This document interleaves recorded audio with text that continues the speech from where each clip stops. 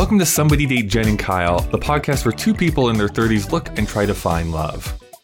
I'm Jen Sanford. This is Kyle Marshall, and I miss the old opening. The one where we said we tried to succumb to love. I know, but what then happened succumb to is so that was such it's too hard to spell, Jen. And no one looks for it like that. Oh, I'm not going to go into Google and like, how do I succumb to love? Well, I'm going to type that into my Google search engine, or I'm sorry, Bing, and try and find the answers by typing in succumb to love. No, it's like find love. They're going to try and find love. Ugh. I love that I'm missing out on semantics because of search engine optimization. Welcome to 2022. This is bullshit. I find nothing sexier than search engine optimization. Oh, boy. What are your hashtags? Oh, boy. Tell me, let's talk about hashtags for our TikTok channel, Jen. I've been having a lot of fun over there trying to optimize and figure out what makes people find videos.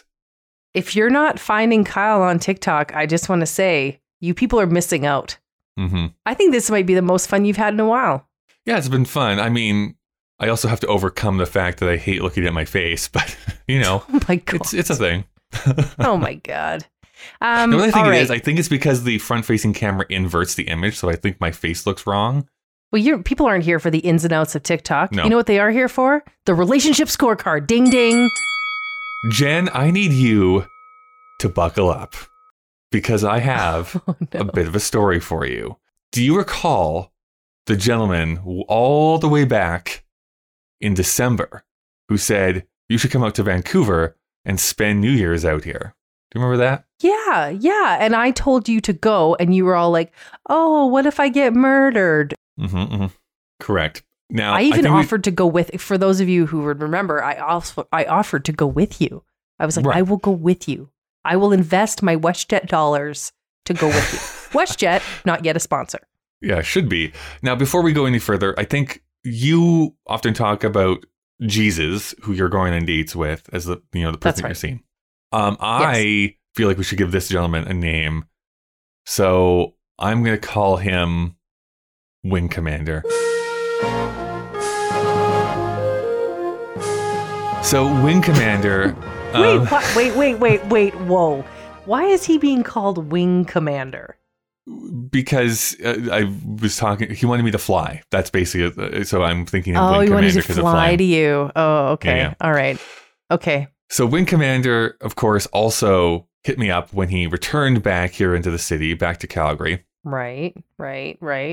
And then we had those drinks, and then he came over to my house, and then things got weird because I wanted to progress things to the next level and was very forward about it. And then back he to our got previous nervous. episodes and listen. Yeah, that's right. And then he got nervous and tried to express his nervousness to you, and you ghosted him. No. No, do not misrepresent what happened. Oh, I did not ghost him. Oh, yes, no, you I did not. You totally did. You totally did, Kyle. You were like, well, he's weird because he's weird, even though I think you could have just as easily done that with somebody else. He lost his confidence, and rather than bring him in, you were like, fuck that guy. Well, kind of, but also he stood me up, if you remember here from a couple weeks ago. I forgot about that part. Right, because and you were waiting and you'd ordered food and then he was like, I'm still out with my friends. Oh, that's right, because we were going to shiv him in the neck. Okay, I'm with you now. I never came. And then consequently, you never came. Okay, got it. So Correct. Where are you at with it now? So. Oh, no. You guys, he has his phone out. I know. I want to get this exactly right. I don't want to misrepresent anything. I don't want to leave this up to interpretation. So I get this random message this past Saturday at 12:30 in the morning. Oh, red flag. Okay. It's 2 words, Jen, that he has sent me as a text message that says, let's fuck. Those are the 2 words that he sends to me. So I'm like, oh my God, like what is going on with, obviously he's drunk or something. He's been drinking and he's getting the courage up to send me a message. Well, don't make that assumption. Now, I did not get this message, obviously, because I was in bed like a responsible adult and I was sleeping. So at 7:41 a.m., I sent a message back to him after thinking about it for a second, honestly thinking that he had sent this, thinking he'd be able to have the back and forth at that time. And maybe with a sober head, he'd reconsider it. And I said, okay, Are you not going to show up like last time? Whoa. Kyle. Whoa. What a hit back. That is unceremoniously, Kyle. Okay. Oh my God. Kyle, what'd he say? He brushes that off 5 hours later when he responds, lol, LOL, I'm free this afternoon. So he's being super forward. Yes. So then we go back and forth because it's like, I'd rather not come this afternoon because there's some things I really need to get finished today. But anyways, finally, because he can't come after a certain time, I was like, fine, why don't you just come over now? What does I say? I say, you can come over now, but I need to finish some things up. So you might have to leave by 5. I had some client projects that were like due that night. Like I had to send them. He says, okay, that's good. So he comes over to my condo. He actually shows up. Okay. We start having this conversation. I can still tell that he's pretty nervous about the whole thing. But he's there. He kind of finally gets around to broaching the subject and is like, well, okay, like, I guess we should start. And it's like, now this is where I get a little bit bashful about the story. Because he's like, okay.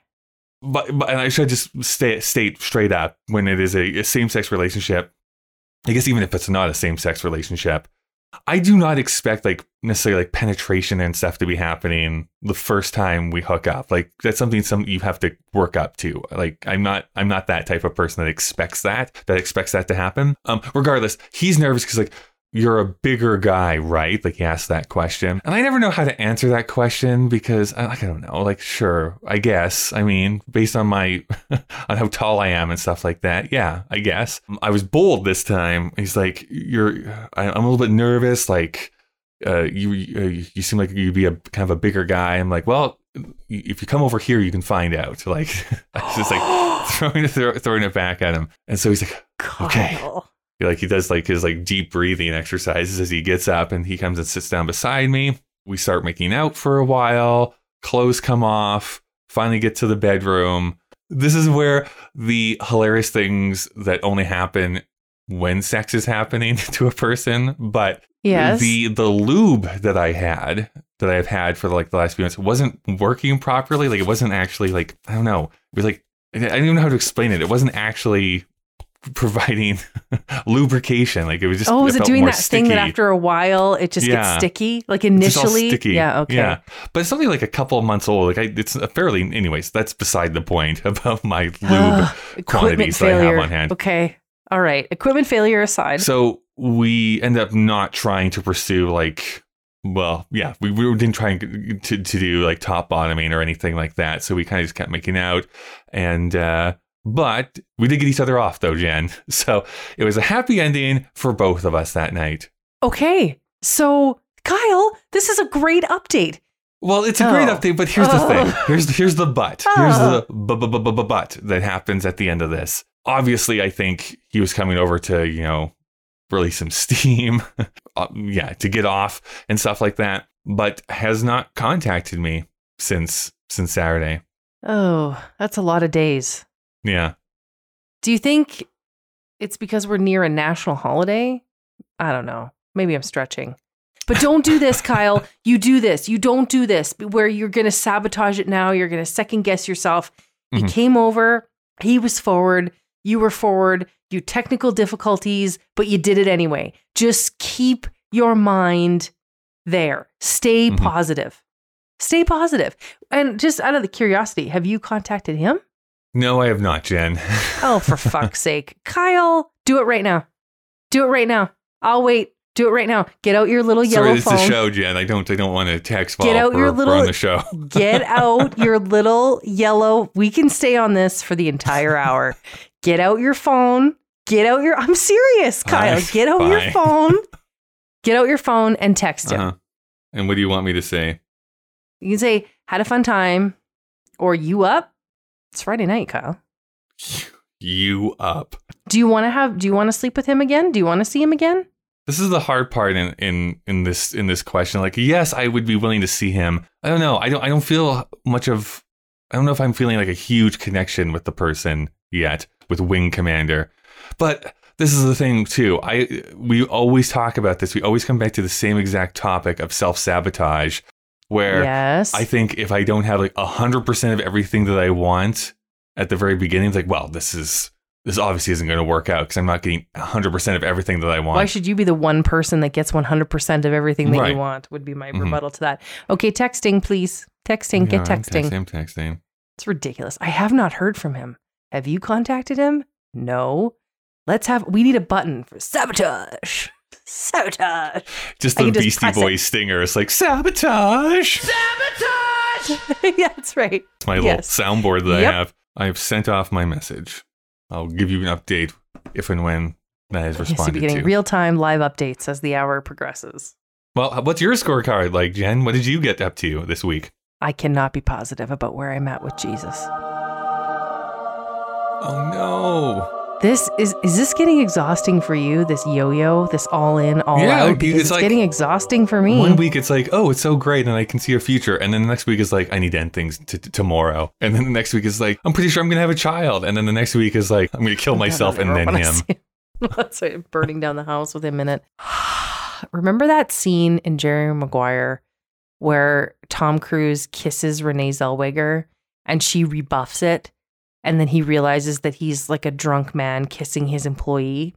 Mm-hmm. And he gets up and he says some of the most iconically written words by Cameron Crowe. He says, I don't feel totally embarrassed right now, but I sense tomorrow's embarrassment. Mm-hmm. And that is where I'm at with Jesus. Of course, I'm not talking about Jesus Christ. I'm talking about a man who looks strikingly like the Caucasian version of Jesus Christ, with whom I have been going on dates with now for far too long. And this is what has happened. I am in a role that I'm never in. I'm never in. So I don't know what I'm doing. So in every relationship I've been in, I've always, you know how in relationships, there's always one person that loves a little bit more than the other one, the one person who's like way more all in, and the other person who's like, yeah, I'm coming, I'm getting there, I love you, but I'm kind of like the more cavalier one of the group. That has always been me. My dad calls it a foot in one canoe. Like dating me is like dating a person with a foot in another canoe, which I'm like, I can make a quick getaway if I have to. I've always been the person who's like been loved to the point where I'm like really deeply loved. And I've always kind of been like, yeah, I'm in it. I'm, doing my thing. I'm pragmatic. I have lots of goals. Don't want to get myself into something I can't get myself out of. As we know from episode 1, where I introduced myself as a person who's always in long-term relationships and trying to figure out how to get out. So there's my brand. I'm now the person that loves too much. And I want to just vomit about it. And so we celebrated a milestone. We had a milestone of celebration together. And I was like, oh, this is a milestone celebration. Like, we're going to do it upright. Shaved?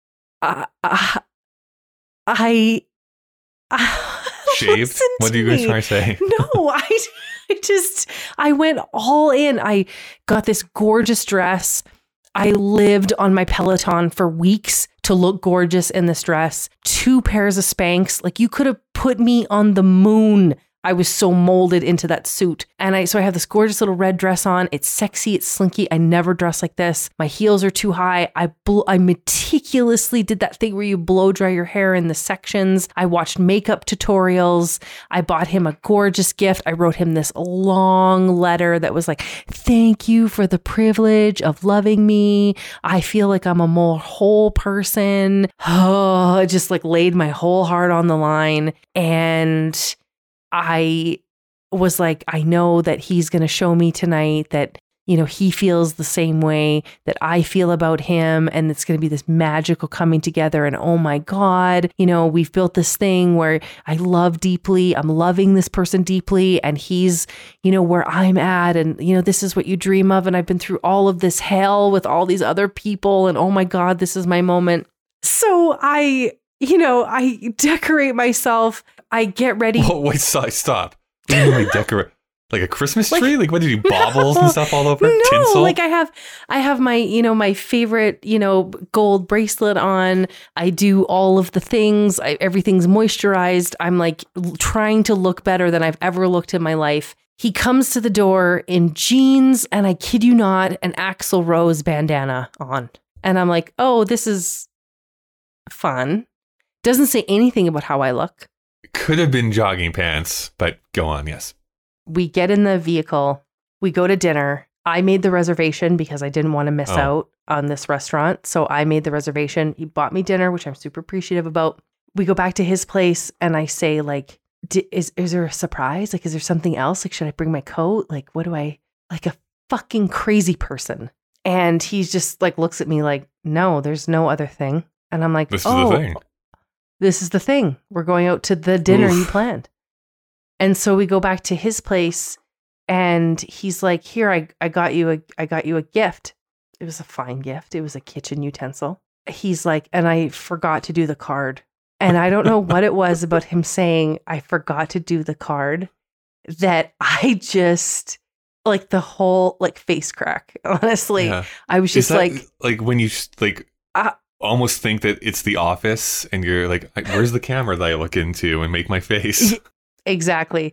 Instead, I just felt my whole body peeling off my rose-colored glasses. And I'm just like, oh my God, I'm all in with this guy. And he's like, here's my bandana. And I didn't have time to do a card because I just didn't do a card. I am a rhetorician. Words are my business. And you couldn't even manifest a happy milestone celebration. And I don't know what it was, but I was just like, you don't feel for me the way I feel about you. So my big question here. Whoa. And then he was like, oh God, am I in trouble? And I was like, no. Oh, I thought you were going to start just to fight. like two people surviving a crisis without looking at each other. And this epic day ended with him sleeping on the couch because he didn't want to sleep in the bed with me because he felt he was in the doghouse, and me sleeping in his daughter's bunk bed because I didn't want to sleep in his bed without him. And that is how this milestone celebration ended. And I woke up this morning and legit, I feel so stupid. I feel embarrassed. I feel humiliated. And there's no worse humiliation than self-humiliation, right? Mm. Anybody can humiliate you and you're like, oh God, this is hard. But when you humiliate yourself, it is a special brand of hell. And that's where I'm at today. I feel humiliated and like I would like to find a small cave and just get in it and just pull the boulder over me and just leave Jennifer. She's a relic of society now. She's a failure to thrive person. I feel so embarrassed. Embarrassed about what though? I just feel embarrassed that I like let myself believe that he feels the same way about me that I feel about him. And I've never been the person who's loved bigger before. Well, so this is my question. And maybe I have to preface this by saying, much like some of our audience, I'm super invested in this relationship of this person who I have never met. So I want to be very upfront with that. In a different scenario, yes. Had he done the card, let's just say that it was just that. Everything else is the same and he had done the card. Would you have felt the same way? Or was it that bit of negligence? Because I mean, the biggest thing we've talked about this in the past about how different people show love in different ways. So just because he's not matching you in how you would show love to him, does that necessarily mean he does not love you the same amount? Listen, Jesus is incredibly intuitive when he knows that like my love languages are words of affection and acts of service. Like I don't make any qualms about it. We in fact even did the book together, like the 5 love languages, the Gary Chapman book, because I wanted to better understand what his love languages were, which were quality time. And so he knows this about me and he's tapped into it before, but I think it's not about the card. It's what the card represents, which is like, I was unable to produce the bare minimum on something that I know was really important, not just to me, but to us. And right. I think it really just serves. I remember like I'm super mindful that people gunny sack all the time. Like they look to build a narrative of, and the psychic even said, remember she said, you look for reasons to let things fail. So you have to be careful of that. And I hate people who gunny sack, which is finding all these reasons and making them into something bigger so they can justify a line of behavior that they don't like. But I just felt like in that moment, it was not about the card. It was what it really represented, which is that I'm trying my best to go to a ton of effort. Like I will sometimes, Kyle, work through the night to be able to carve out the time to spend an entire Saturday in bed with him. And I don't think he ever really realizes that. And when something is important to him, like I go to like the nth degree to make sure it's special for him. And sometimes I have done that at like my own well-being, which I know is not good, but I've always tried to make every possible moment we've had together into a memory. And I feel like all I wanted was some opportunity for him to feed that back to me. Like to say, like, I hear you and I see you and what you are is valuable to me. And he just didn't. And it wasn't that he didn't, it's that he doesn't.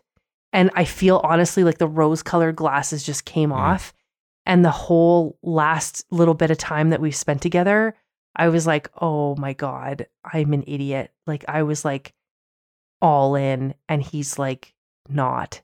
And that's a gut-wrenching reality, is to know that he just is not in the same place that I am, and to be 38 and be like, oh, fan-fucking-tastic. Has he contacted you since then? Yeah, no. The thing about Jesus, I think the thing about dating in your late 30s is that, you know, everybody goes to their corner, but everybody goes to their corner in a pretty fair way.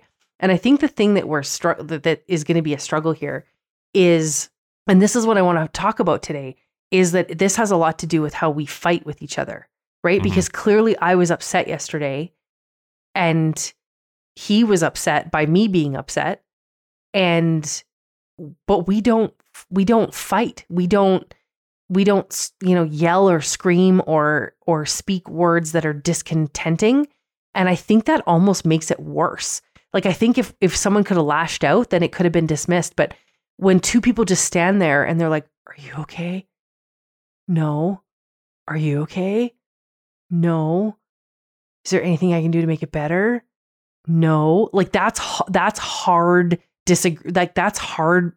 Like I call it heart fighting, because there's hard fighting, which is like, fuck you. I hate you. Let me throw a shoe at your face. And then there's heart fighting where you're like, I'm hurt. And the other person's like, I'm hurt. And no voices are raised. I think that like, I know that Jesus is not used to that. I know that Jesus has talked a lot about how in his previous relationship, it was just high octane fighting, Thunderdome fighting, like 2 go in, 1 come out type of fighting.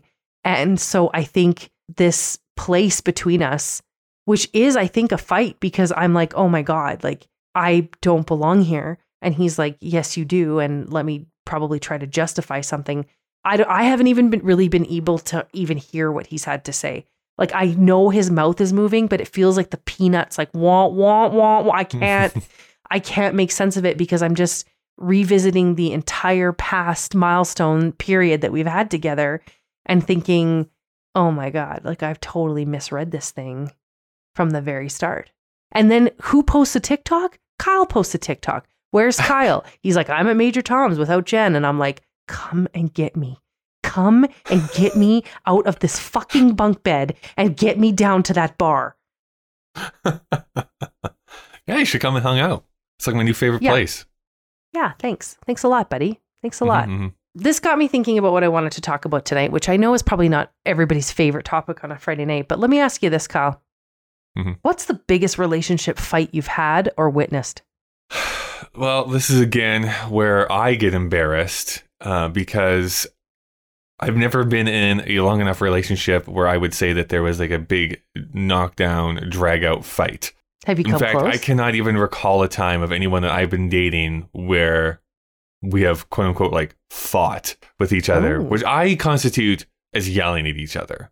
I know that doesn't technically necessarily mean you're fighting, or like you don't need to be yelling to make it be a fight. But we'll probably start to unpack this more over this episode.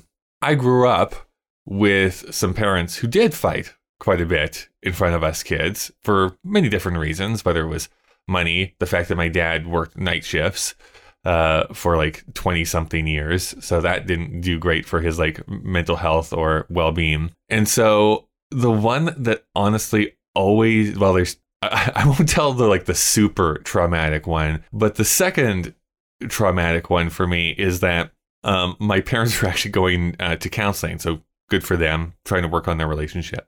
And us kids, like, I don't think any of us would have been over 12, maybe 13 would have been the oldest one of us at this juncture. Normal Friday or Saturday nights was game night. We'd play board games or do something like that. And I can't remember what the game was, but anyways, it was basically essentially like a party game where there was a question that was asked. Everyone wrote down their answer on a piece of paper. You put it into the pot, spun the wheel, and then you went around in a circle, and then you picked the thing and tried to guess whose thing it was. Who said it? Who said it, right? Oh, God. The question that came out was like, what is your greatest fear, right? And so like you're going to put in there like mice or spiders. Like spiders or whatever it is that you're going to be. Oh, God. My mother writes down, not being listened to when I state my opinion, and like throws it into the middle. Of course, like my brother picks it out. He's like, I guess, Mom, like, I don't know. And then she breaks down and like runs over into like the living room, and then Mommy Dad has to go there. And it's just us kids sitting at the table being like, what the fuck do we do now? Like, I guess we're just sitting here at the table again before iPhones or anything. So you're just literally sitting there staring at each other, waiting for that to come down. And finally they came back and we played the rest of the game, but like in silence. And it was like, yeah, it's awkward. It's like when Mom and Dad yell at Thanksgiving, and then you just have to sit there and eat your mashed potatoes. You're like, ooh, good. We're not coming back from this. It reminds me, there's I'm a personal fan of the McElroys, who do like 25 different podcasts now. Like they do a bunch of different content, but they did this very short-lived, I think it's only 6-episode TV show for a now defunct channel that does not exist. Okay. And there's this one moment in like the first or second episode where you can actually tell they're actually having a real disagreement on film, and it does like this like little like technical difficulty sign that pops up, and then it comes down, and they're all sitting outside. It's like, hey, we actually had a real disagreement in there, and it fucking sucked. So let's just move on to our next thing. And you can tell that they're not joking. It's like, yeah, that's kind of what it feels like. The energy in there, fucking awful. So we're going to go to our next segment now. Like, and that's kind of something different. Kind of what I wish I could have done back then, because it's like, yeah, the energy in this room right now, not ideal for a family unit. So let's not do this. Yeah, I remember I like that this podcast is about dating, and we end up usually talking about our parents. Mm-hmm. But I guess that tracks, right? Because so much of what you learn in relationships, I say this to anybody with young kids, like the way you fight with your spouse, like you're giving your kids a front row seat to what they're going to tolerate and expect and replicate as adults. Like my parents could win an award for passive aggressive fighting. And I figured it out really young. I remember being 10 years old at Christmas, and my dad asked me, what do you want for Christmas? And I was like, I think you and Mom should get divorced. Like I was 10 years old, and I still think had they done it then, they would be very happy people. But my parents are connoisseurs of the passive aggressive. They never fought in front of me, but I think they thought I was so stupid not to recognize the air and the energy. And then it was just a couple of years ago that I was like, you know what it's like in here? It's like Shawshank, and I'm trying to spoon my way out or use the little hammer to get out. That's right. It's crazy. It is crazy. Like outside of a relationship context, you have had fights with people. I know you have. Yes. So my question is, like, what's your fighting style? Do you fight fair? I knife their tires. That's really my go-to move. So, I mean, when you think about it, there's like, when I was growing up, it was only fight or flight. But now there's this third one. There's like fight, flight, or freeze is the third one. I am a freezer. I really hate it. Like, Jen, if we were in any type of setting, whether it was this podcast, out at Major Tom, apparently you don't like to come to, if you started yelling at me, like, it's just like immediate, like I'm turtling, like I'm just in my shell. And it's like, I'm just waiting for this to blow over because I do not know what to do. I can't say anything. I can't verbalize anything. I'm just waiting for something to blow over. I hate it. That surprises me. I would think that you would know me well enough that you would fight back. You'd be like, sit down. No, not if I thought you were. There's a difference between when I can usually pick up on someone who's like joking, like they're being like teasing, versus like I am mad and I'm actually directing my anger at you. Having worked retail for years and years and years, I hated it. The couple of times that the customer actually yelled at me is like, I can't deal with this. I don't know how to react. Like literally just freeze up. So by the way, also another thing, if you don't want me to help you out or do anything, start yelling at me because it makes me never want to help you ever again in my entire life. Yeah. I can imagine you would hold that grudge too. Mm-hmm. It's interesting that when we talk about fighting, you only ever talk about people pitching a fight with you. You never, ever, ever talk about pitching a fight with someone else. Do you ever instigate a fight? Well, again, it depends, I think, on how we want to describe fighting. The only person I have ever yelled at in my entire life was my sister. Full stop. Is the only person in my entire life that I have ever yelled at or lost my cool with.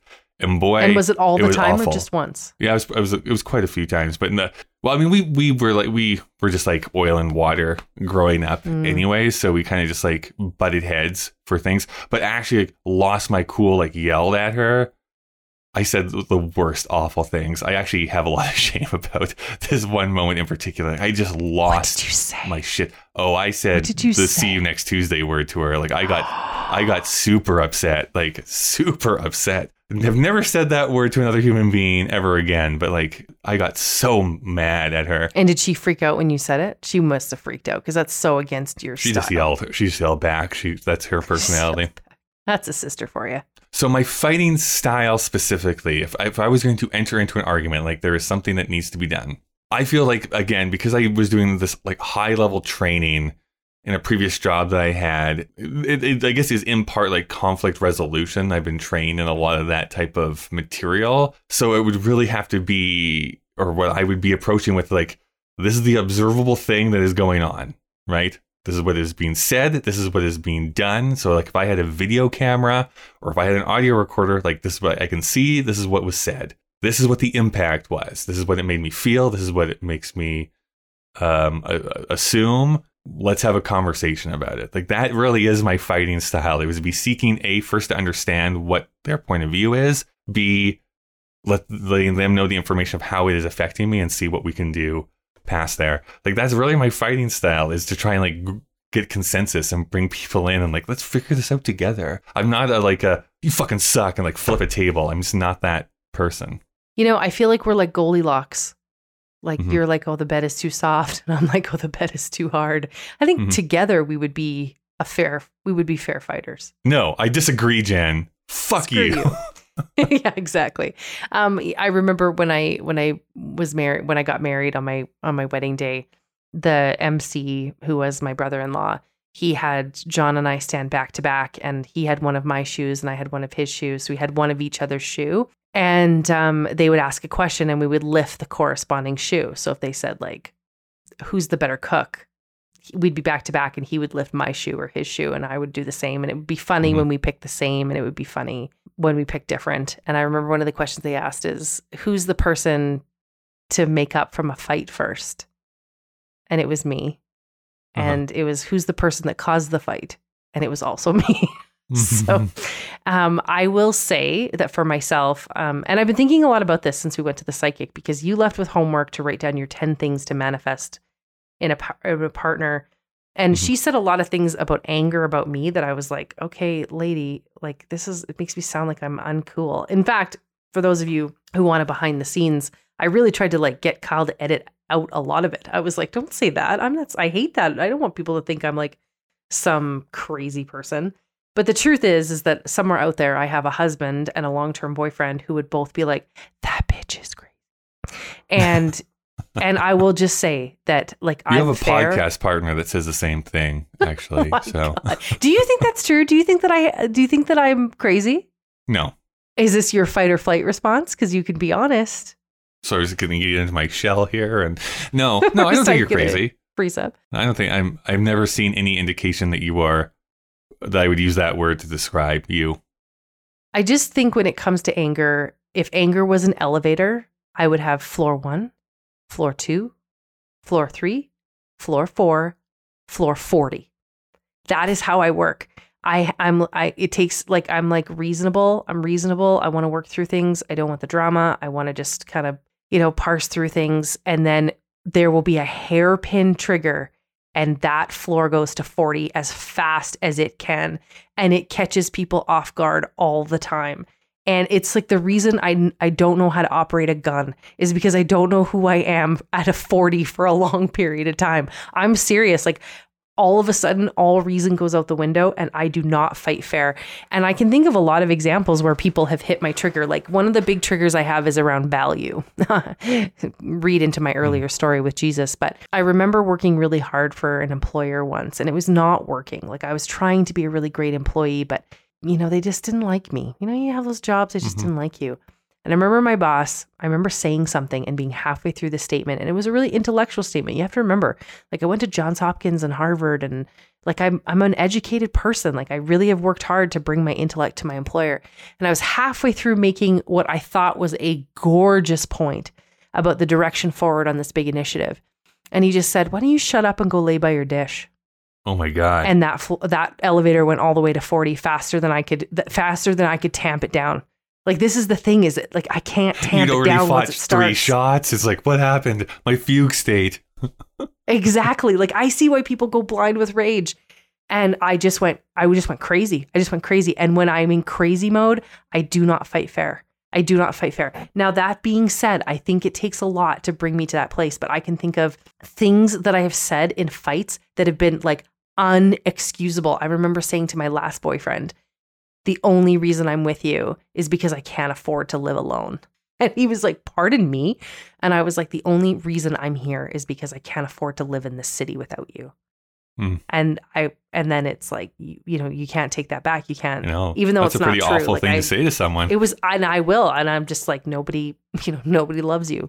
But I also get myself into relationships where people fight equally as unfair with me. Like the things that have been said back to me are pretty, but I do have this hairpin trigger. And I've often wondered where I get it from, because having not ever seen my parents enraged, I don't know if I get it from my parents or if it's just like, I don't know, emotional damage or mental illness or whatever it is. I think it's one of those weird things is that I know this is not going to work for every single person, but I would say like generally speaking, unless your parents are literally sitting you down like, this is how you argue with people effectively or whatever it happens to be. There's so many things that you just kind of tend to do the opposite of your parents, right? If their fighting style is like, that doesn't jive with what I want to do, it's like, I'm going to do the exact opposite. I don't think it's even like a conscious decision. It's just like, I'm wired to do this. Just like how so many people go against like what their parents' music is. Like, no, that's old people's music. This is the music I listen to. That's defiance. That's, I think, a different thing. But, we fight and it's normal. And show me a relationship where there's no friction and I'll show you a liar for sure. Right. Mm-hmm. I mean, even Abraham Lincoln, the man known as the president that cannot tell a lie, famously said, people with no vices have no virtue. And I really, really, really think that that's true. We have as a society a lot to fight about, right? Money, kids, Jesus, are we ever all blended families, right? And we're in our late 30s. The idea that we're going to be with someone that doesn't have a bunch of baggage or kids or an ex or something is absolutely unheard of. This is why I don't understand why you're still single.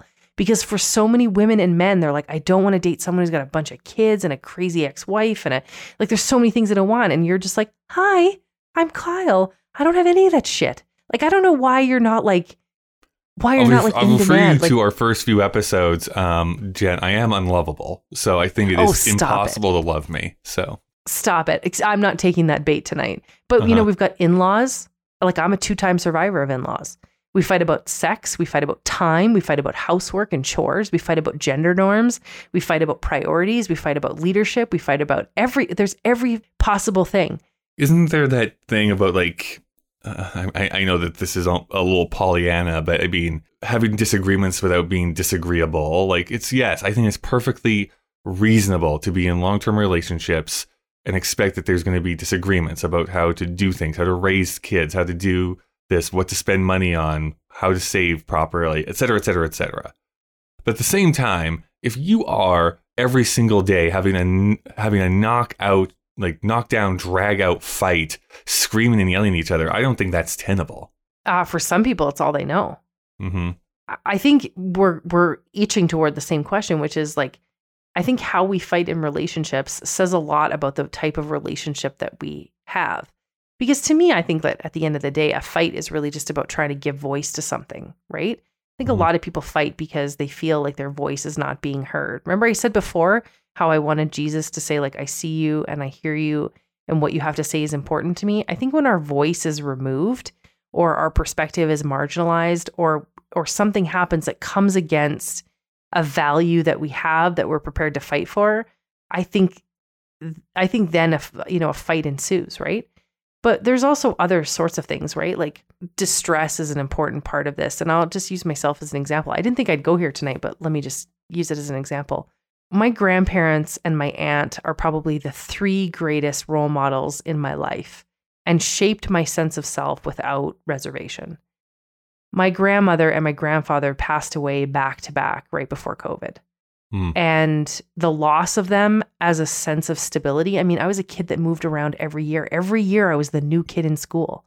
My dad wanted to be the consummate professional, and I don't know where the fuck my mom was. But they created this sense of stability. I always knew that no matter what I was striving for, if I got into trouble or it got too chaotic, that home in Ottawa would always be there for me. And they were not easy. They had a lot of expectations, and especially my grandfather was really strict, but they provided a sense of stability to me. And all of a sudden that was removed. I buried them on a Sunday in a little graveyard in Nova Scotia. Flew home to Vancouver that Sunday night.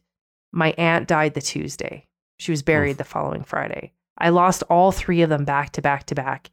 And it was like the bottom of my life fell out from under me. I didn't even have a single clue who I was. And just to give you a sense of how difficult it permeated my life, I gave the eulogy at my aunt's funeral, and I am a writer. So choosing the right words, speaking the right truth to power, properly encapsulating this woman who was so extraordinarily larger than life to me, broke me.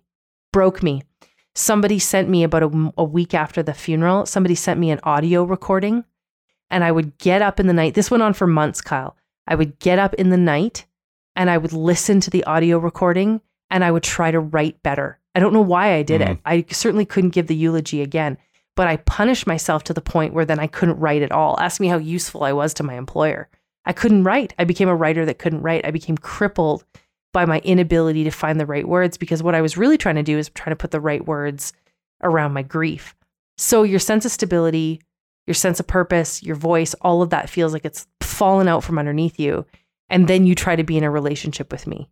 I'm at a resilience before we even get started. And I know out there that there is a partner out there who would be listening to this podcast right now and saying, I would rather be dead than try to survive that ecosystem again. I didn't. We didn't survive. That was really the beginning of the end.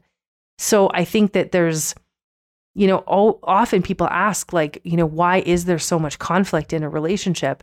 And sometimes the conflict can be between the 2 partners, or a throuple, if you're the 3 partners, if you're in a throuple. But sometimes the conflict can be because you're simply out of resilience, and then you're trying to survive in an ecosystem and you can't. And so I think we have to give voice to those 2 things tonight. We have to give voice to the fact that there's the conflict man to man, and by that I mean like person to person. And then there's the conflict that has every single other pressure into it, the pressure of your job, the pressure of money. Look at how many relationships couldn't survive COVID because there's just so much uncertainty. I mean, when people start dying around you, you start to ask yourself the question, do I want to live with this person? If I'm going to live, is it with this person? Like, how many relationships, Kyle? I can think of so many relationships that didn't survive COVID. So you add all these additional pressures, health, wellness, dreams, goals, people beating you down. I mean, I was in a marriage with a mother-in-law who would call me at work and be like, you are bad at this. Go home. And I was like, why would I go home if I'm already bad at this? Like so then you brought all that pressure into your union. So I know I'm on a big diatribe here, but I think we have to look at both facets of this, don't you think? Sure. I mean, I guess to wrap it back around to like how we fight or using fighting effectively, I think where I'm coming from, I guess, more than anything else, is going really to that idea of fighting fair. And I think that everyone has different backgrounds, different stressors, different, family pressures. But I think keeping it fair is where you need to stick, because as soon as you start like throwing jabs at each other, those are little pieces of trauma that you can't just take back. They're going to add up and add up and add up, and it's going to be a point where everything breaks and the whole floor little falls bricks out from that under make you. A wall. Yeah. Let's go to the fishbowl here, Jen. Like they were both like, I'm tired of talking about each other. Let's go to the fishbowl. Let's go to the fishbowl. I'm just going to take out my own keys here in this case. That looks like a super full fishbowl. Yeah, get your keys out of there. That looks like a super full fishbowl there. Let's see if, we're already technically running long, but that's all right. So here's question number 1. I think people fight to get from one place to another. Is this right? How do I get through a fight? Like, get from a problem to a resolution?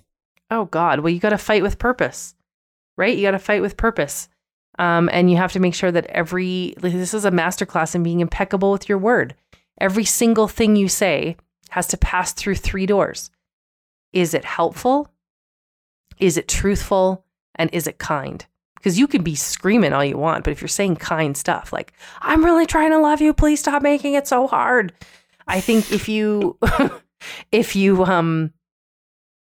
everything you do is you being impeccable with your word, I think you can get to the other side, but you have to ask yourself, is my motivation to get to a resolution, and is the motivation of the person I'm fighting with, do they share the same motivation? And you can just stop and ask, are we fighting for sport or are we fighting for purpose?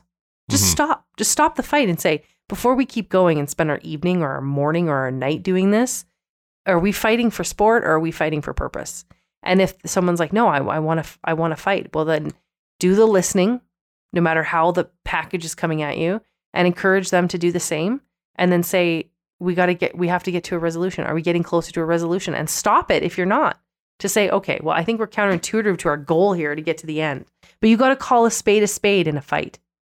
If you are someone who is on social media a lot or follows politics, I think that term of good faith versus bad faith argumentation is something that has been now just imprinted on people's brains. At least it has been for me. Sure. And in my day-to-day work, if people don't know, is I help other people edit their podcasts. And there was this one I recently was helping. This guy is running this course. I'm basically taking people with 2 very divergent belief systems and having them sit down and having a talk with each other. So we're talking like feedlot operator and vegan. Sit down and have a conversation with each other. That's cool. And what he discovered, not this is like groundbreaking, but it's like his research it's a really interesting thing to follow, is that is the question that both sides have to ask at the very beginning, which is, at the end of this, what are we hoping to do? Is it just to hear each other's side? Cool. Let's have this conversation. Or is like, because I'm not going to make you change your opinion on this. You're not going to be able to make me change my opinion on this, but we can still be friendly with each other, have a conversation, and not devolve into chaos. Unless you have a bad faith person there who just wants to argue and yell at each other, that's never going to go anywhere. And it's probably good just to stop and walk away, because it's going to be no good for anyone involved. And I think that's true for this too, which is like, what I love about what you said is you have to both be on the same side. Like, are we arguing this to get to a certain solution, or are we just arguing to argue? And if that's the case, then we probably should just stop, because we're just going to keep going around in circles and circles. We're arguing and circles for sport. Totally. I will say this is also my most manliest of man traits, which is that I always jump to solution too quickly, and I always have to pull myself back. Because sometimes someone who's bringing up a thing is like, they are just saying, they're expressing frustration over something and they don't need to be fixed. Their frustration needs to be honored. It needs to be acknowledged that it's actually going on. Here's the next question. I have a girl who is, as you would say, a smoke show. Honestly, I'm so lucky. It's a nice callback to an earlier episode. She's awesome. Yeah. But she likes to fight in public. And as we go through things, it's happening more. I'm starting to worry about her tendency to fight at important work and family events. She's starting to ask about why I'm not including her. What do I tell her? Well, I sound like I'm on an episode of Sesame Street. Buddy, honesty is the best policy here. and it'll probably lead to a fight. But you got to call it out, because like you can't, if you lie, then you're running the same problem. I think you need to call it out. This comes back to the quintessential piece about relationships and how we find people in misfit relationships. And I think the advice I would offer here, oh boy, I'm about to sound unqualified. The advice I would offer here is this: what you permit, you promote. If you permit that behavior in public, even though it bothers you and makes you feel uncomfortable and is against your values, you are promoting it. You are saying to her, go ahead. I'm going to put up with it. So like, what's the outcome for you? You've got two. One, to continue to be humiliated in public until your self-esteem is broken, or two, resent her to the point where you can't have a relationship with you. Those are the two forks in the road that you face if you can't just be honest with her and say. And you have to be really careful about how you come at this, because it has to start with an invitation. I invite you to explain to me why you want to have an argument in public. I invite you to tell me why you believe that I am deserving of a public scolding or a public intervention of my behavior. I'd like to know why you believe I should be treated that way.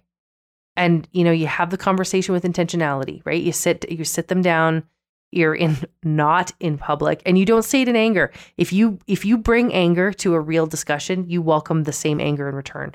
We know this from physics. Every action has an equal to opposite reaction. But you've got to have the conversation, buddy. You're crazy. If you're leaving her out, like look at that last sentence, Kyle. She's starting to ask why I'm not including her. You're already starting to shape the architecture to protect yourself. That's crazy. She may be a smoke show, but she doesn't make you feel safe and comfortable in public, what are you doing, man? Yeah, that's what I was about to say. I mean, this would be the most mortifying thing to happen to me. Like having an actual, like a public fight in front of people, I'd be vomiting on the floor. I'd hate it so much. Even when I was like a kid and my mother would like scold me in the store because I was doing something stupid, like I'd go all red in the face. I'd be like shame. Shame would just wash over me. Yes, let's have this argument. If there's something that is happening that you're upset by, yes, let's have that conversation. We don't need a public sphere to do that inside of. We can do that one-on-one. Right before COVID, when we were all still flying and shouldn't have been, I remember flying to Vancouver, from Calgary to Vancouver, and it was a late night flight. And I know those late night flights, they're trying to catch everybody that's been at a sun destination. Mm-hmm. They're catching the last available flight. They're going to get home at midnight. Like it's a tough flight to take. And I remember this good-looking man, good-looking woman, and they had two kids that would have probably been about, I'm going to say 10 to 12, two kids close in age, about 10 to 12. And they were clearly trying to get bags sorted and people sorted and go to the bathroom and get some food. And they couldn't agree about whether to go sit down to eat. Did they have enough time? Should they go get food? And so finally she said, you know what? If you're so hungry, just go get food and I'll figure out the girls. And he looked right at her and just went, fuck you, and gave her the finger with both hands right in front of his two kids, and then walked away. And every single person in the boarding lounge saw it. And she was just turned red. And then, the girls turned red. And I just thought, oh my God. Oh my God. Like that is the worst. Like nobody comes out of it. And then he comes back with a hamburger and hands it to her. And, they get on that plane and fly home. And I'm just like, you want to say something bold. Like I would never get on that plane with him. But everyday people do. The depths of, and it just, that's where I just kept thinking, like, what you permit, you promote. Like there were so many signs that got you to that moment of not being able to say, like, I will not put up with this. Because you let it go once, it's like putting a baby to sleep. If they cry for 10 minutes and then you go get them, you teach them that they just need to cry for 10 minutes and then they'll be rescued. And then it becomes 12 minutes and 14 minutes. And pretty soon you're like, how come my baby doesn't sleep through the night? And it's the same thing, right? You have to train the behavior. Let your husband cry through the night is what we're trying to say here. Yeah, what I'm trying to say is let your husband cry through the night. And if someone gives you the finger in the boarding lounge, kick the shit out of them. Actually, I don't advocate for behavior. Like I think a lot of people want to take violence. Just do what normal people do and poison their Big Mac the next time that they get one. It's fine. God, if that happens, we're legally liable now. You heard it here first. Do not perform dangerous stunts. What you hear on this podcast should not be replicated. Right. We are unqualified. Technically, Jen, what we just did was slander. I think sometimes my relationship would be better if we did fight. Instead, my boyfriend just shuts down and avoids any conflict. how do I get him to fight with me? Can I just jump in? I'm sorry. I'm not even going to let you answer this question. Go ahead. I straight up do not get this point of view. I don't. I know friends who are women and men. I should actually say it goes both genders, who enjoy the process of the fight. Like they like to bring out that side of their partner and actually have like a heated argument. Not like, again, not like screaming at each other, but like heated, like you're getting angry and like talking through things. And I straight up do not get it. Yes, I just admitted the fact that I am a freezer. And so like I hate conflict in any type of form. But I don't understand why you would want to have those negative emotions coursing through your veins when you could just have like a regular conversation about like, hey, maybe we should do it this way. Or, hey, maybe this should be something we try out, instead of being like getting into each other's faces about it. But I welcome the counter argument, Jen. My dear, sweet little Kyle. We're going to revisit this when you're in a long-term relationship. Listen, relationships are about momentum. And sometimes to lift to that next place of momentum, you need a little bit of conflict to get you. That's why you hear people say, like, we're not fighting with each other, we're fighting for something. You need to have those little rubs to get you to the next place. So sometimes couples will say, like, let's just have it out, because it allows us to know where we really stand with each other and what we're fighting for, both in our relationship and for our relationship.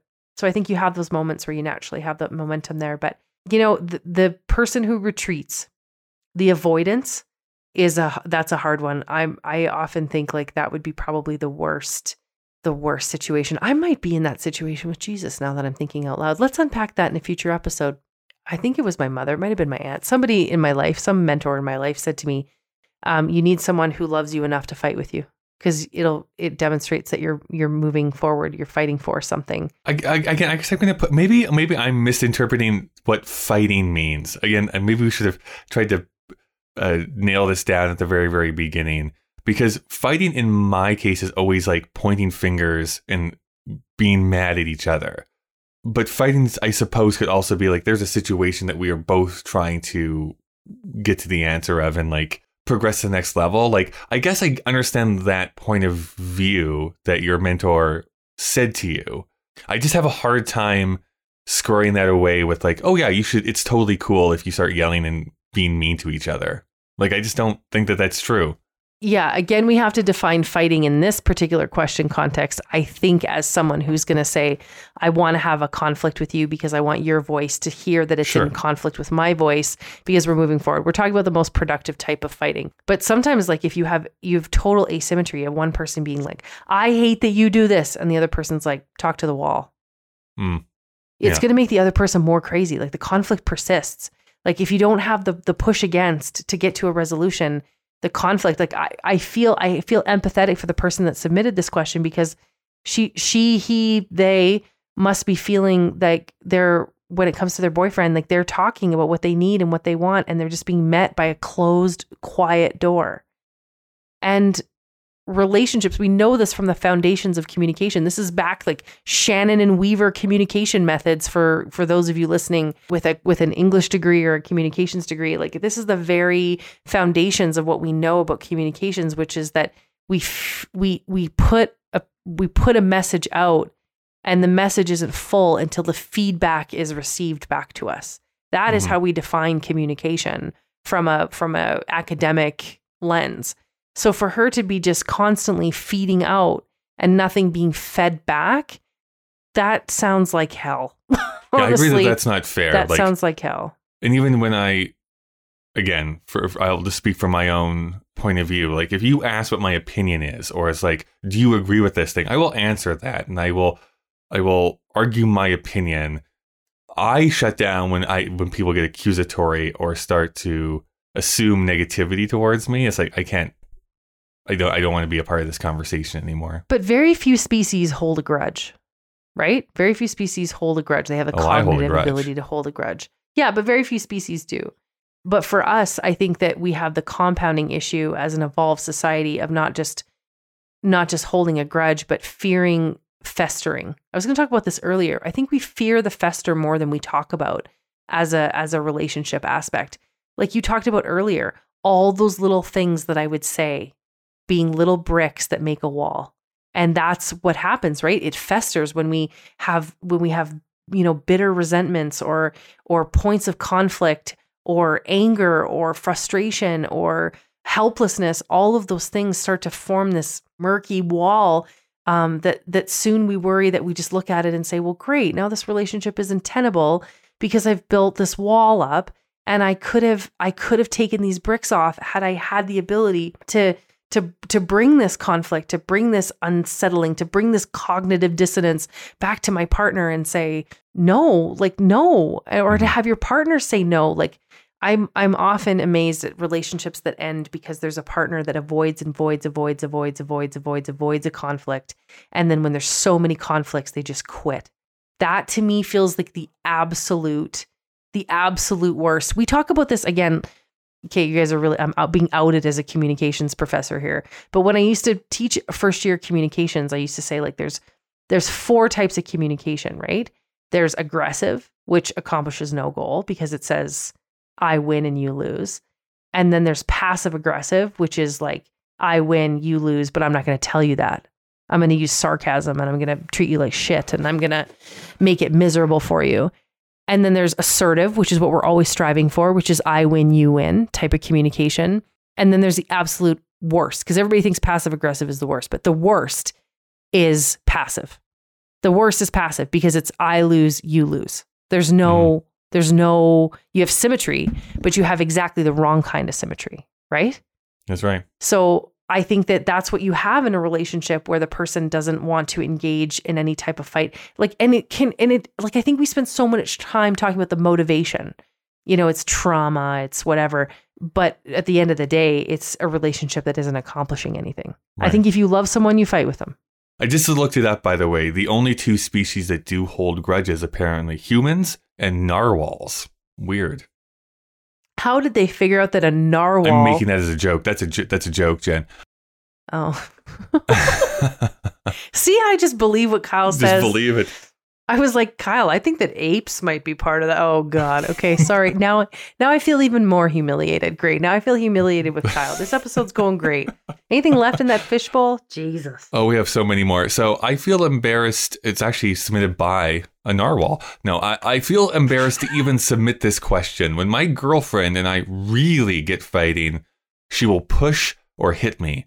I know it's because she's frustrated, so I get it. But my coworker said I should submit this question. I've excused the behavior, but should I? I mean, it doesn't hurt me. It doesn't even piss me off. Are you pro-abuse, Jen? I'm going to just approach it from a totally different perspective here. Since the entire time I've been alive, every goddamn day I've been alive, women have been fighting for equality. We want to be equal to men.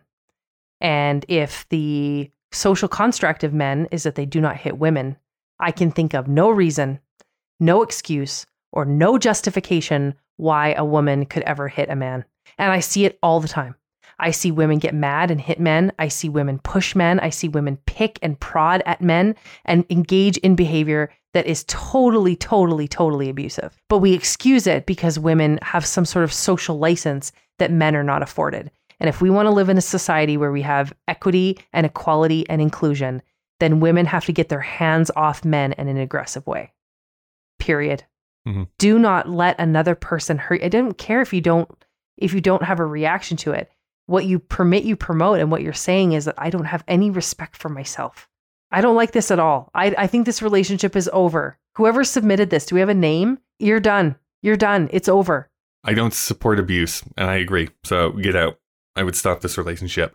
What is the line between normal relationship fights and a toxic relationship?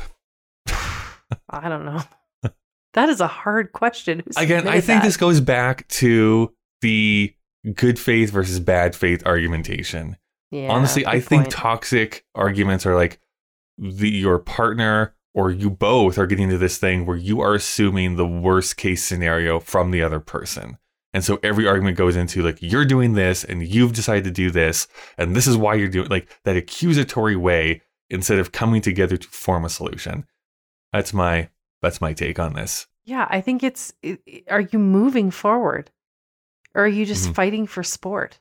right? Like, you know me, I'm always like, is this a relationship or is this a relationship? Like, if you're not moving forward, there's no point, right? Mm-hmm. If you're just fighting because there's too many bricks in the wall, then you're done. So is it moving forward? Are you moving to the next place? Yeah. Are you still your best self? I think those would be the two questions. And I think if you're openly asking the question, is this toxic? It's probably kind of toxic. You get your little iPhone out, you start playing Britney Spears is Toxic. You walk into the room, and he's like, not on my watch today. That TikTok makes itself. How do I know when an argument is a deal breaker? Like, when can the fight continue and when is it a worthless effort? This I feel like is like the same question as the first question we got asked. And I think it's if you're fighting with purpose. Does it take you somewhere? And then wherever the fight goes after that, you have to ask yourself, is this congruent with my values or not? Is this something that I'm willing to permit? Is this something that's working for me? And then you have to really just get honest. I find that too often we look to other people to validate that it's a deal breaker for us. Just look inside yourself. I sound like Mariah Carey when I say this. Just look inside yourself and just say, do I feel comfortable with where I'm at? And then remember, there are 7 billion people on this planet and we have lots of time, right? So if it's not working, I like the people who are like, yeah, but I'm in it. I found this person. There's lots of choices for you. Always know that you have choices. I think always understanding that you have choices, I think matters. I hate my whole answer to this question. Kyle, say something better. I think this is something that's such an internal question, which is, I will get onto the bandwagon here of saying that arguments inside of a relationship are normal. It's normal to have disagreements as a couple. However, if it's getting to the point where it's like, I don't know, man, like if we get into one more squabble about like X, Y, or Z, like I'm going to put a gun in my mouth. Like I think then at that point you need to get out. I think the question always has to come like, do we want this relationship to continue? And if one of you answers no, then it's time to stop. Exactly. Let's do this as the final one here, Jen. Is it normal to fight every day? Oh, well, I have learned that in a podcast and on the radio, there are 2 N words you cannot say. And one of them is normal. I don't know if I can be an assessment of normal. Right. I don't know what normal is because it discounts how everybody got to the same point, right? That's like when people submit this question, you guys, a lot where they say like, how much sex is a normal amount of sex? And I'm like, well, there's 70 variables to creating normal. Like what is normal? I think we've lost touch of a concept of normal. So I think to each individual person, you just have to ask yourself, what am I willing to tolerate? And if it's more than you're willing to tolerate, then it's an unnormal amount for you. And then you make a choice. Yeah, I don't know how to answer any question with the word normal in it. Normal is always hard. If there was a fight every day, I'd be so exhausted. I'm just going to state it that way. I'd be so exhausted if I was fighting every single day. I still remember arguments I had with friends from 10 years ago. The thing that I'd be thinking and overthinking and like obsessing over that from something that happens every single day, I'd be so over it. I can tell you that the last 4 months of my last relationship, we were together for 9 years. The last 4 months, 9 years, the last 4 months, we fought every day. Every day. There was not a day that there was a reprieve. And I can tell you that I got out of that relationship and lost 60 pounds. Right. Like my body was wrecked. My mind was wrecked. I couldn't function. Like it strips away your ability to even function.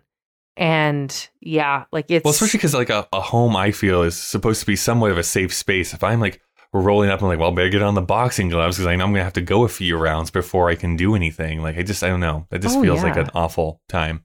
And yet we all get into it at some point. It's amazing how we all are like, that would be my nightmare. And then you find yourself sitting in the driveway being like, I just do not know what I'm in for when I swing open that door. Or, you're the partner that's like, I can't wait for him to swing open that door. We're going to get at it. All right. Well, that's the fishbowl for this week. Good bowl, guys. Well, if you want to add your own questions into the fishbowl, you can go over to our website. That website is somebodydatejenandkyle.com. That's Jen with 2 N's. You can also follow us at somebodydate on 3 of our social media platforms. That is Twitter, Instagram, and TikTok that I'm on, that I'm posting videos on, and I'm basically TikTok famous. I'm not going to brag, but... And you know what? I don't want to fight about it. Thank you for joining us this Friday evening for a conflict-free Friday. Wherever you're listening, I hope you're staying safe out there and having a little bit of fun. We'll see you next week. Bye-bye. Bye.